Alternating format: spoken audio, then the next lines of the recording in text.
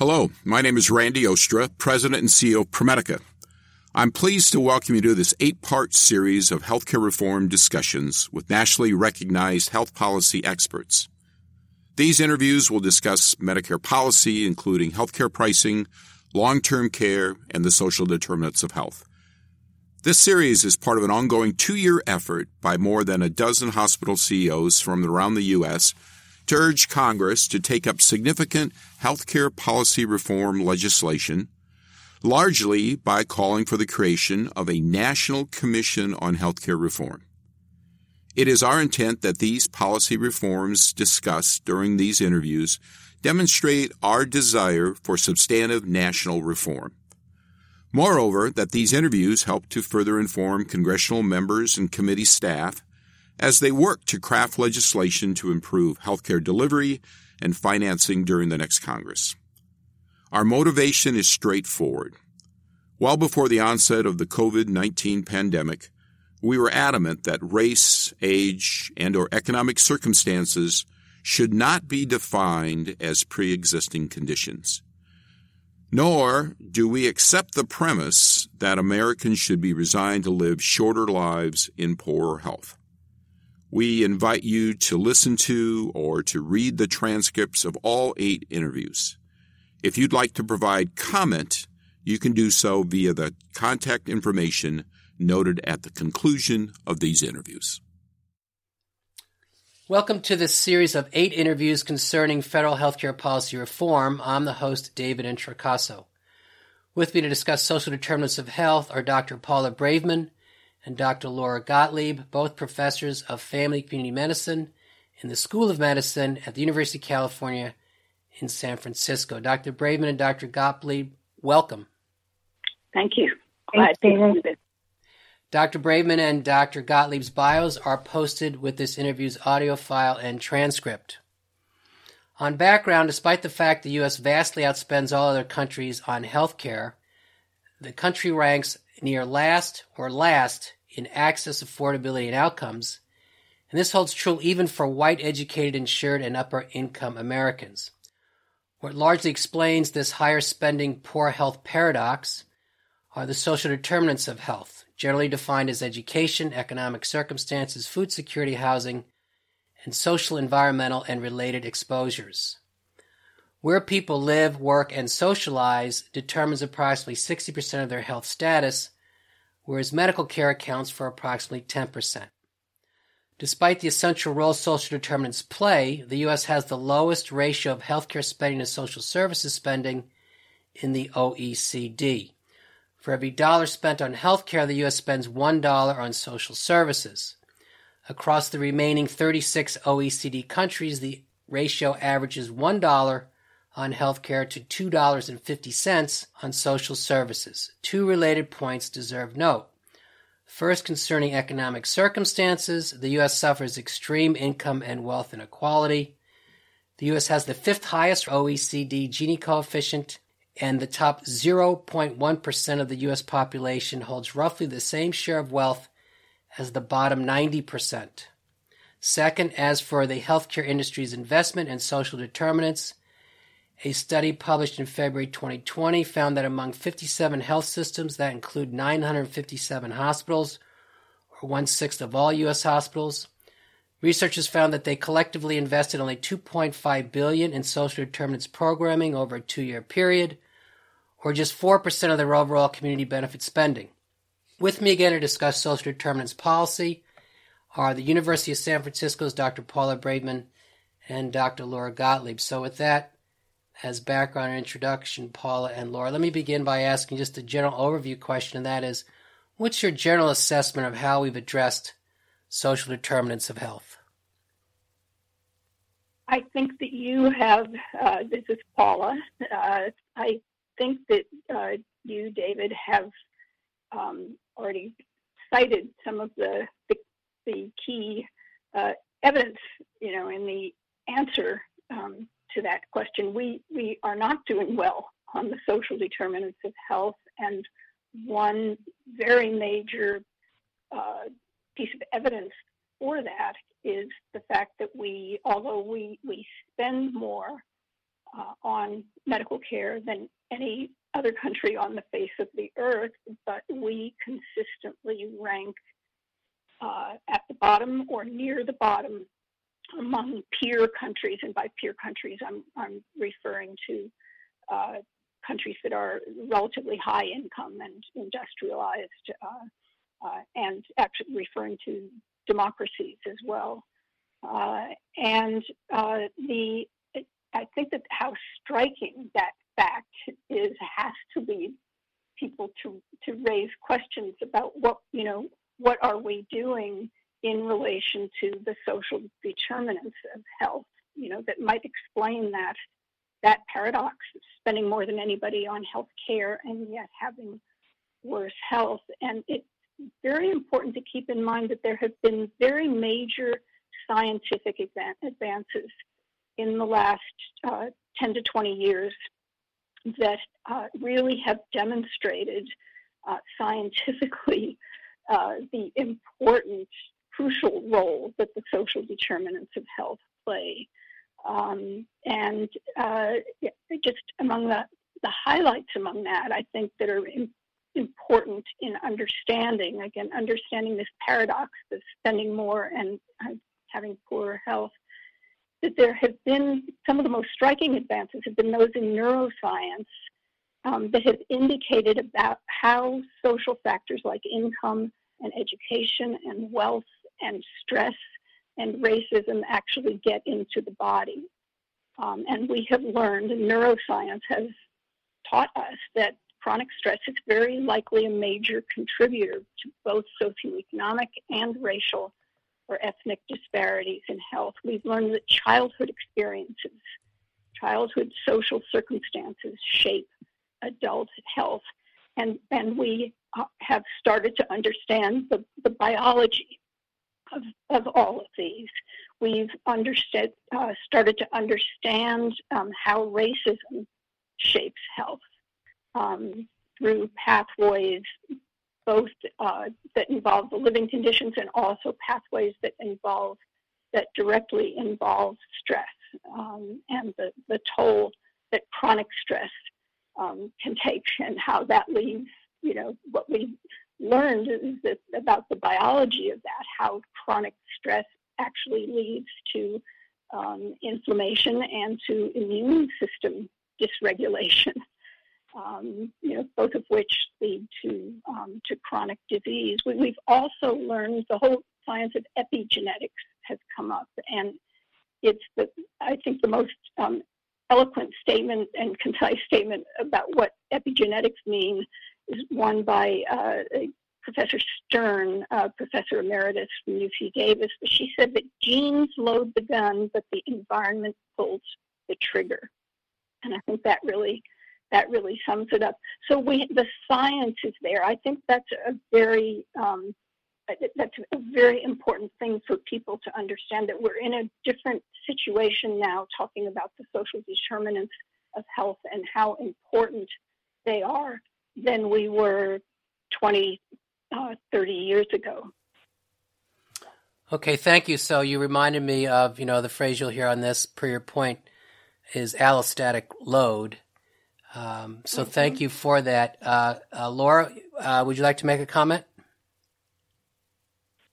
Paula is really one of the national experts on this, so I don't know that I have a lot more to contribute. I think that this leads really, to the next question, which is very, very much about, if we have these 50 years of increasingly strong, consistent, compelling evidence saying that social factors influence health, what has the healthcare system mobilized to do about it? And that's where Paul's and my work intersects, and where our team has been focusing an increasing amount of energy. So on that front, I would just say that we've taken that 50 years of evidence, and then now was sort of coupled with this increased attention to value-based care, value-based payment models, So the healthcare system is now saying, oh, maybe we should be doing something about social determinants. And it's not that people weren't interested or weren't aware of that evidence as it was emerging, but that it was just much more piecemeal, much kind of less systematic or strategic. And now I think really in the last decade, we've been seeing health systems say, gosh, with value-based payment, we're going to be on the hook for this. And we can't be as siloed in kind of the traditional wheelhouse of medicine as we have been, as we've been pigeonholed before. So now we're seeing this sort of growing crop of health professional organizations that have endorsed a wide range, really, of healthcare actions on social conditions as a strategy for improving both individual and population health. Okay, thank you. And we will obviously get to the response, what it's been and where it should be, or how it should evolve. Before I go there, I did purposely mention in my intro the income inequality or economic inequality issue. So let me push down on that. I did note, Paula, you had a short piece in via RWJF, Wealth Matters for Health Equity, September 1, 2018. But that aside, because of course we know wealth is correlated to health, I noted again economic inequality in the opening. Though the consequences of economic inequality are glaring, and one might phrase it or think about it in context of, and I'm sure you're well aware of the phrase deaths of despair, the problem receives extremely little discussion in health policy circles and by organized medicine. In fact, the AMA, as an example of the latter, has interestingly said nothing about increasing the minimum wage, which you are probably aware has not been raised. The federal minimum has not been raised since 2009. It's not indexed. And of course, it would be an important step to addressing racial inequality and health equity. So my question is for you, why have we not seen, and/or might we begin to see more emphasis in health care policy circles related to addressing the effects, just economic inequality per se, and its effects on population health? Well, it's very interesting that that economic inequality translates into a lot of people living in poor conditions and living in the circumstances that we know are not good for their health. And those circumstances include inadequate child care and inadequate housing and inadequate nutrition and a daily struggle to cope with the everyday challenges while being faced with having inadequate resources. And so it's not just a theoretical thing, a relative thing, the economic inequality. There are, too many people who are living in unhealthy environments, unhealthy physical and social environments that are under the control of social policy. But it's also very interesting and sad at the same time that economic inequality, there's very good reason to believe that exacerbates one of the major reasons, I think, that explains why we have such relatively low social service spending to medical care spending. And that's a profound lack of social solidarity and a lack of social cohesion. And scholars, I think, have laid this out pretty convincingly, how it is that economic inequality can lead to greater, to less social solidarity, to less social cohesion. And it's a vicious circle, because then you also have less push for humane social policies for everyone. And so I think, connected with that, the lack of social solidarity is the issue of racism. And I think in looking at what could explain why we have such a low ratio of social service spending to healthcare spending, that it is very likely that, and a lot has been written about this by many scholars, that racism has played a very important role in it. Why are we different from all of these other industrialized, high-income countries? And many scholars have concluded that our racism has divided us and has made so that the majority who are more enfranchised and who have more power do not vote for programs that are going to help the disadvantaged, because they see the disadvantage represented by people of other racial and ethnic groups. And so I think that the issue of racism and general social cohesion, social solidarity are really, really important here.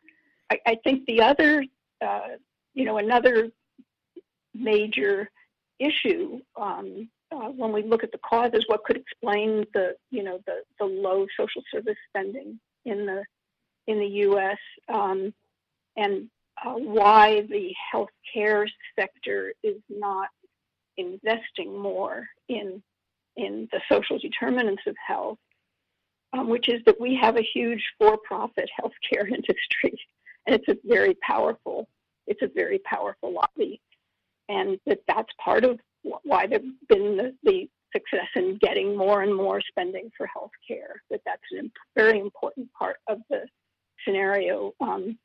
It's very difficult to deal with, but must be dealt with. So I think that the low social service spending, which may also just reframe it as low investment in the social determinants of health. Also, I think the other big issue here are the silos, and Laura referred to that in passing in what she said. So I would just underscore that the way it's set up right now, health is not the responsibility of the healthcare sector. That because the social determinants of health are such critical determinants, such critical factors, they are not under the control of the healthcare industry, and the healthcare industry, it should not be surprising that they've not felt responsible. It's perhaps more remarkable that there has been increasing interest shown by the healthcare sector, but we have these silos so that if it's the healthcare sector, and let's just even include the public sector in this, if the healthcare sector invests in the social determinants of health, it doesn't get the credit. The incentives are perverse. The credit will go elsewhere, and that is that the silos in our government structure, or it's in the structure, the general economic and social and political structure. These silos, I think, have also been and continue to be a big obstacle to seeing investment in the social determinants of health, including by the healthcare sector. Thank you. Laura, did you have a comment? No, I just it's such a Paula's points about the wide range of reasons for lack of investment in social conditions in the United States and for addressing income inequality are so deep. It's a particularly poignant time to be talking about them on the day after the Capitol was attacked by a mob, because I think it just sort of lays bare these issues of racism and lack of social cohesion and solidarity that are really sort of fundamentally the causes of why we aren't investing. Yeah, why we aren't investing in health, but also why are we not investing in in education or in employment or in other strategies for people to have equal opportunity. Paul, I really appreciate that your take on the sort of range of reasons. So, I appreciate you bringing in the issue of the attempted coup yesterday. Yeah. Yes. Yeah. Part of there are numerous other confounding factors, least of which is because we spend so much on healthcare, pushing $4 trillion. It certainly crowds out other public spending. And when you said education, that was my immediate thought. Well, education, if you look at state budget, but then federal level certainly, and at state budgets too, when state Medicaid budgets are ever increasing, that crowds out spending or compromises state spending on education. Let's go to the responses. And Laura, you made note of we're moving into, and per Paula's comment about perverse incentives, we're moving towards models generically termed pay for performance, where as opposed to just fee for service or fee for volume, you're well aware that under the Affordable Care Act, we've started the program of affordable care organizations, or accountable care rather organizations, the Medicare Shared Savings Program, MSSP, and they're incented to reduce their benchmark spending more or less any way they can. And so if they can address, for example, the typical food security, of course, housing stability, transportation are more common social issues, they can reduce clinical or medical spending. And we have seen when you address social determinants, for example, you can reduce or limit hospital readmissions, for example. So how do you think these models have progressed or are progressing, again, because now there's an incentive to incorporate or dovetail clinical care with social service supports? And moreover, beyond the Medicare program, of course, we've seen this just by way of setup into this question. It's the Medicaid program. The Medicaid program supports social determinant programming through waivers at the federal level, and then states increasingly are requiring their Medicaid managed care organizations under contract to address. In fact, all states' Medicaid programs require transportation services, and then from there it breaks down. A lot of it is just encouraging MCOs to provide other services. So really we see more of this in the Medicaid space, but increasingly in Medicare. But how do you see these progressing? This is another example where the question is very timely.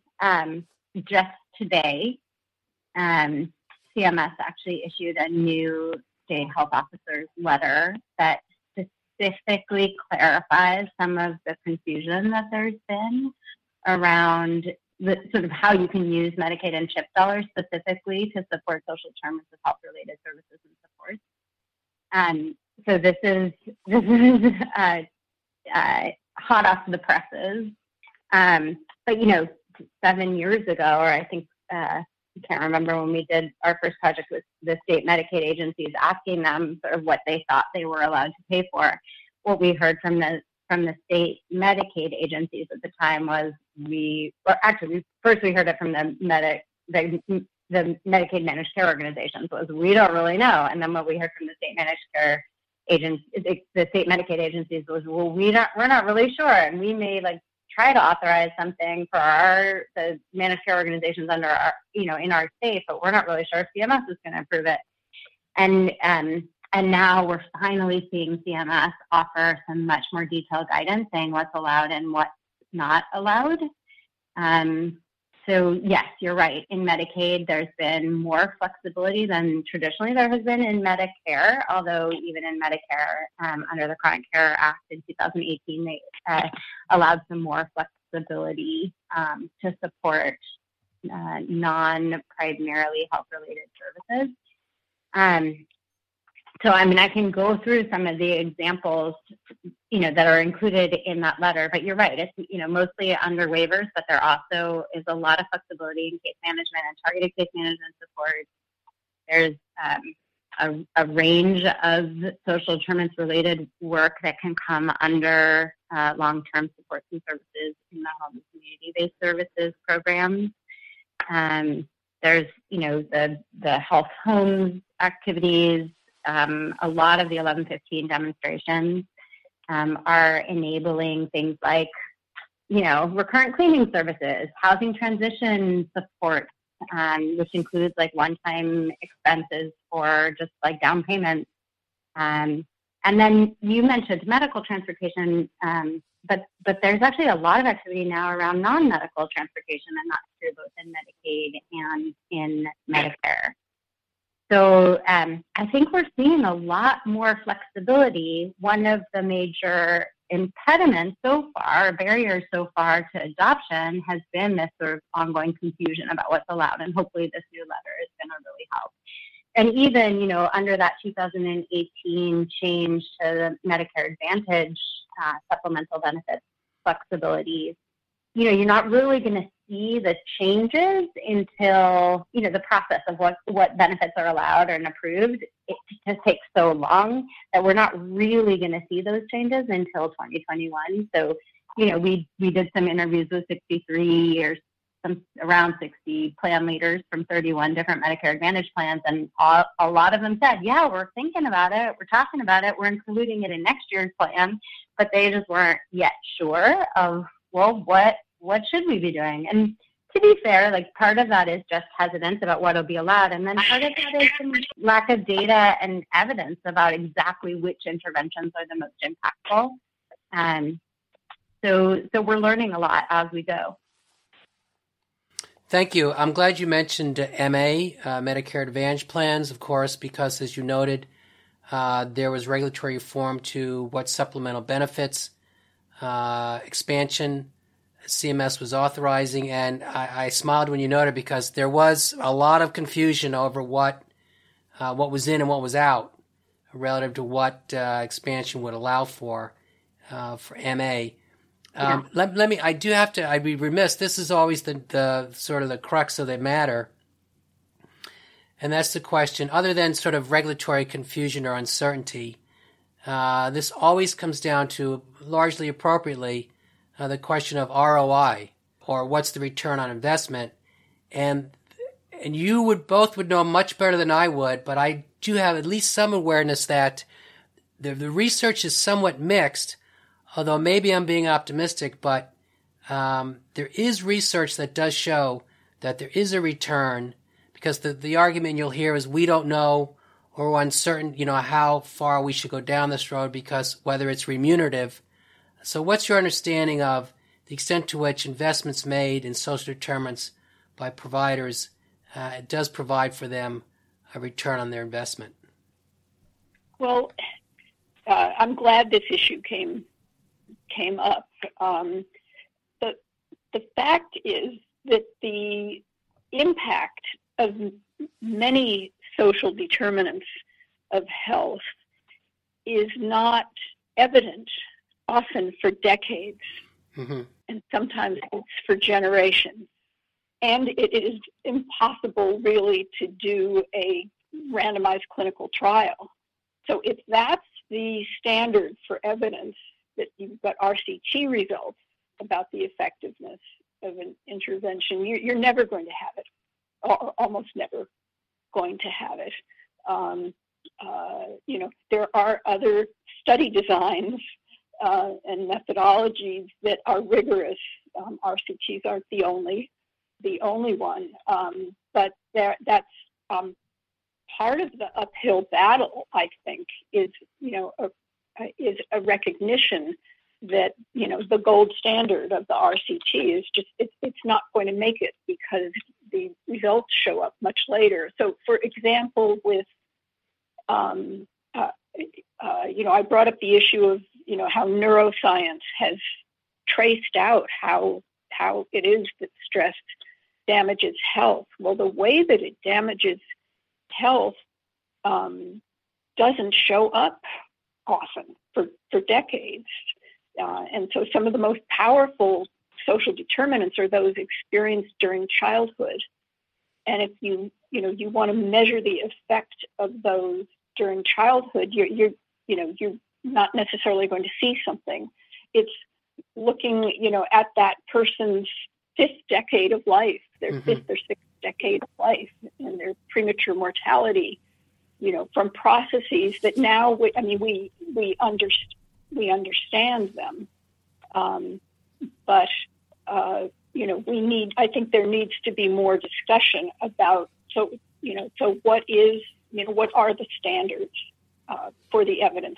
There hasn't, and another obstacle is that there hasn't been enough investment in studying the impact of the social determinants of health, and an investment in developing methodologies, creative methodologies that can yield rigorous studies that are rigorous yet not RCTs.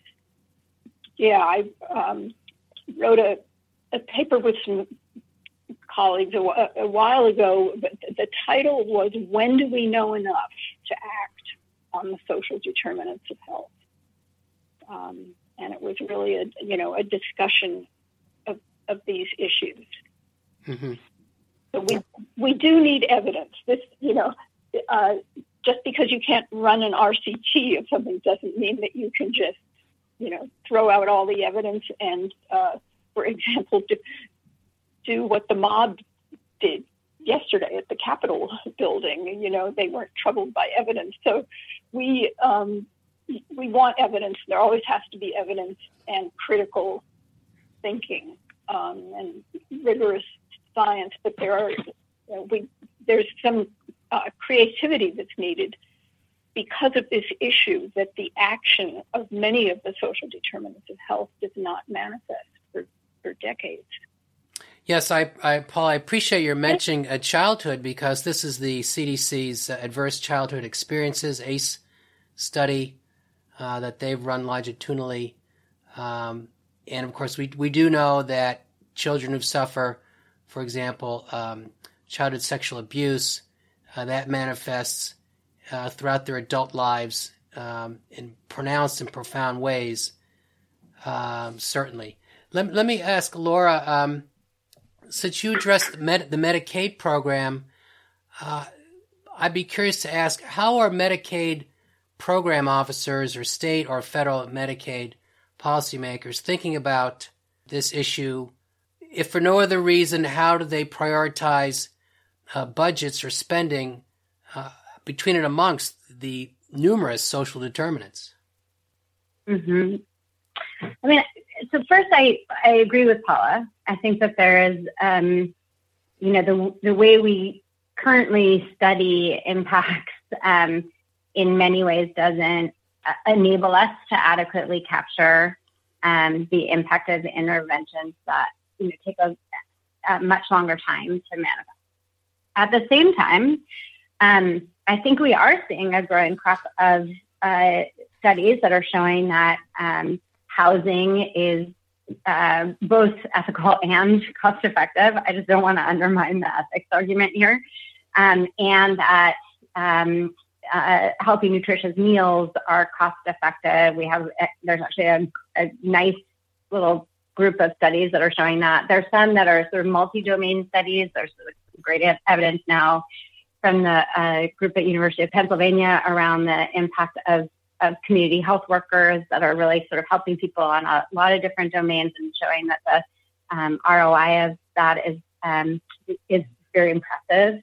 So, people are turning to those few studies that do exist that suggest that there is, in some cases, an immediate ROI. I think there's some big questions remaining around for which patients, it may, when we look at the utilization pyramid of, the top 1% that use X number of resources, and then the sort of rising risk people that are sort of the 5 to 10 or 15%, depending on where you put your lines on your pyramid, of people who use up resources in the healthcare system versus the sort of bottom 80 to 85%.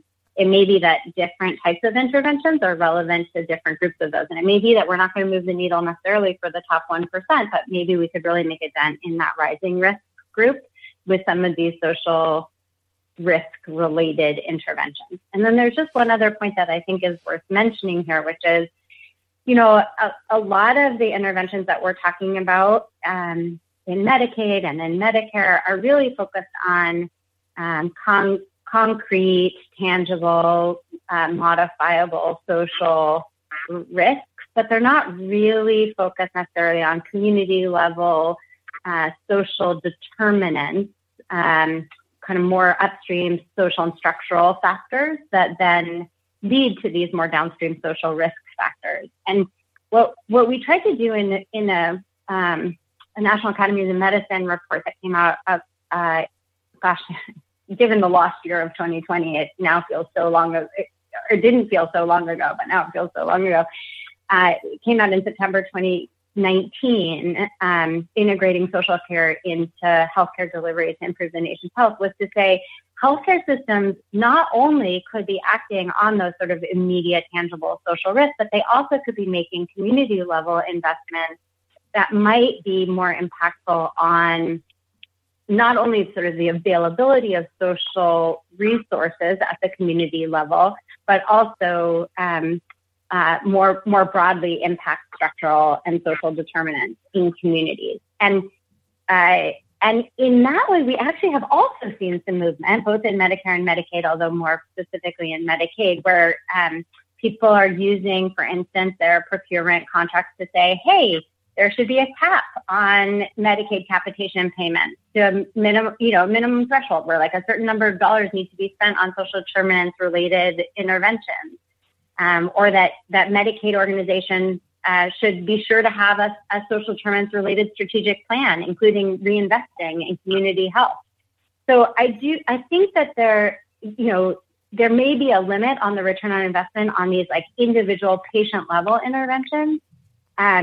But we probably, we need to, I'm not even going to say probably, we need to figure out a way to study what the impacts are of reinvesting at a community level. And in some ways it's a way of just redirecting dollars from healthcare into, where I think Paula makes that important distinction between healthcare policy and health policy. And it's a way of saying, hey, some of those healthcare dollars could be reinvested into health policy or health investments that could be much more impactful on health.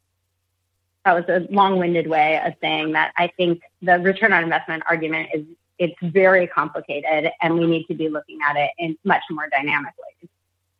Yes. And I just want to say I am so glad that you clarified, though, Laura, that in spite of the limitation, it's true that it's difficult to study the impacts of the social determinants of health, but in spite of that, there is a growing body of evidence that gives us a lot of information that we can act on now. I also think your point about the need to look about investments at the community level and not just at the individual level is it's a very important one also. Thank you. My last question is, I'm citing, this is, you may be vaguely aware or know this. This was a RAND Europe 2016 synthesis study, and it drew some conclusions that we would find obvious. The U.S. has consistently spent much less on social programs, and the gap between health and social spending in the U.S. has widened over time. Some other more sort of obvious conclusions, but two I found particularly interesting.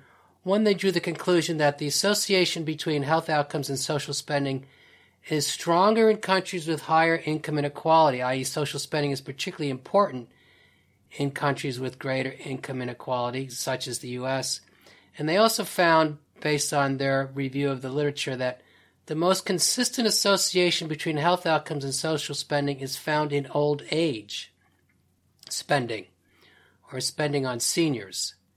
And then thirdly, they found a stronger association between with better health outcomes for public social spending versus private social spending. So that would argue that, say, for example, the Medicaid and Medicare programs, which of course is public spending, should beef up their budget for or spend more on social determinants, or again, social spending. My question is, how would you flesh out or provide details for policymakers relative to how they can address increased social spending in the Medicaid and Medicare programs? Could these be loans? Would it just be a budgetary line item? Would it be enhancements to pay for performance models? How would we functionally do this? I mean, I'll jump in and tell us, maybe you can help me flesh it out. But I do think that this, the opportunity in value-based payment models to really incentivize systems to invest in what works for seniors, particularly, is a real opportunity. Yes, I do think we need to continue this move towards value-based payment models in healthcare systems. We had a big push. CMS thought they'd be much further along than where they are right now, in large part because of the incredible pushback that they got from the for-profit healthcare industry, and then in part because it's hard. It's hard to make these kinds of changes.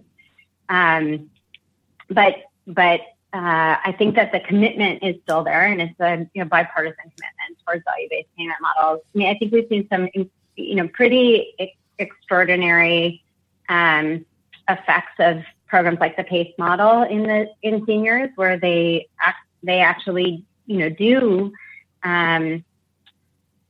provide things like housing transition expenses and non-medical transportation and support with activities of daily living and case management, and that's a great example of where paying for social care for seniors, including care that addresses social isolation and some of the sort of profound loneliness that can affect health for seniors, actually really pays off. So I think investing in things like the PACE model, particularly because it is a value-based payment model, is a terrific opportunity. Thank you. Paula, you have a comment? No, I don't think I have anything to add, except perhaps the notion. I feel ambivalent about the notion of the healthcare sector being given funding to address social determinants of health at the community level, because I wonder whether that it needs to be, that investment needs to go elsewhere. Not in the healthcare sector is just too invested in healthcare and in the individual model, and there should be some other sector that would,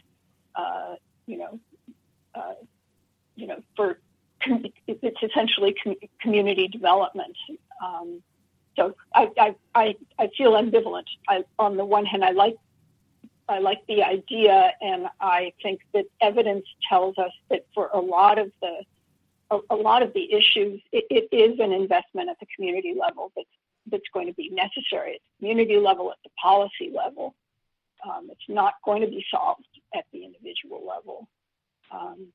So shining a light on that, I think, is helpful. But on the other hand, I just have that concern about maybe it's better in some other sector, not the healthcare sector. Well, that is a very fair. I agree. I think it's I was just going to say, David, that I think it's a both and. I think the healthcare sector can do some. And I think Paul is really right that we need to separate health policy from healthcare policy. There's some that the healthcare sector can do. No, that's a very fair point. I genuinely appreciate you making that point, Paula, that in many ways, per your earlier point, this is really community development, or should be community development monies, and it may be sufficiently distinct or apart from what certainly we know traditionally the healthcare industry has done, which is very, obviously clinically intensive. So with that, Paula and Laura, we're at about our time for this discussion. So I do want to say I'm genuinely appreciative for it. We probably tried to cover too much ground here, but it's certainly a good overview of where we are, I think. And in fact, I think you'd both agree that we have a long way to go in however or whomever addresses social determinants and factoring them into improving health status and population health. So with that, thank you both. Okay. Well, thank you so much, David, for reaching out. And Paula, it's always so much fun to learn from you and things like this. No,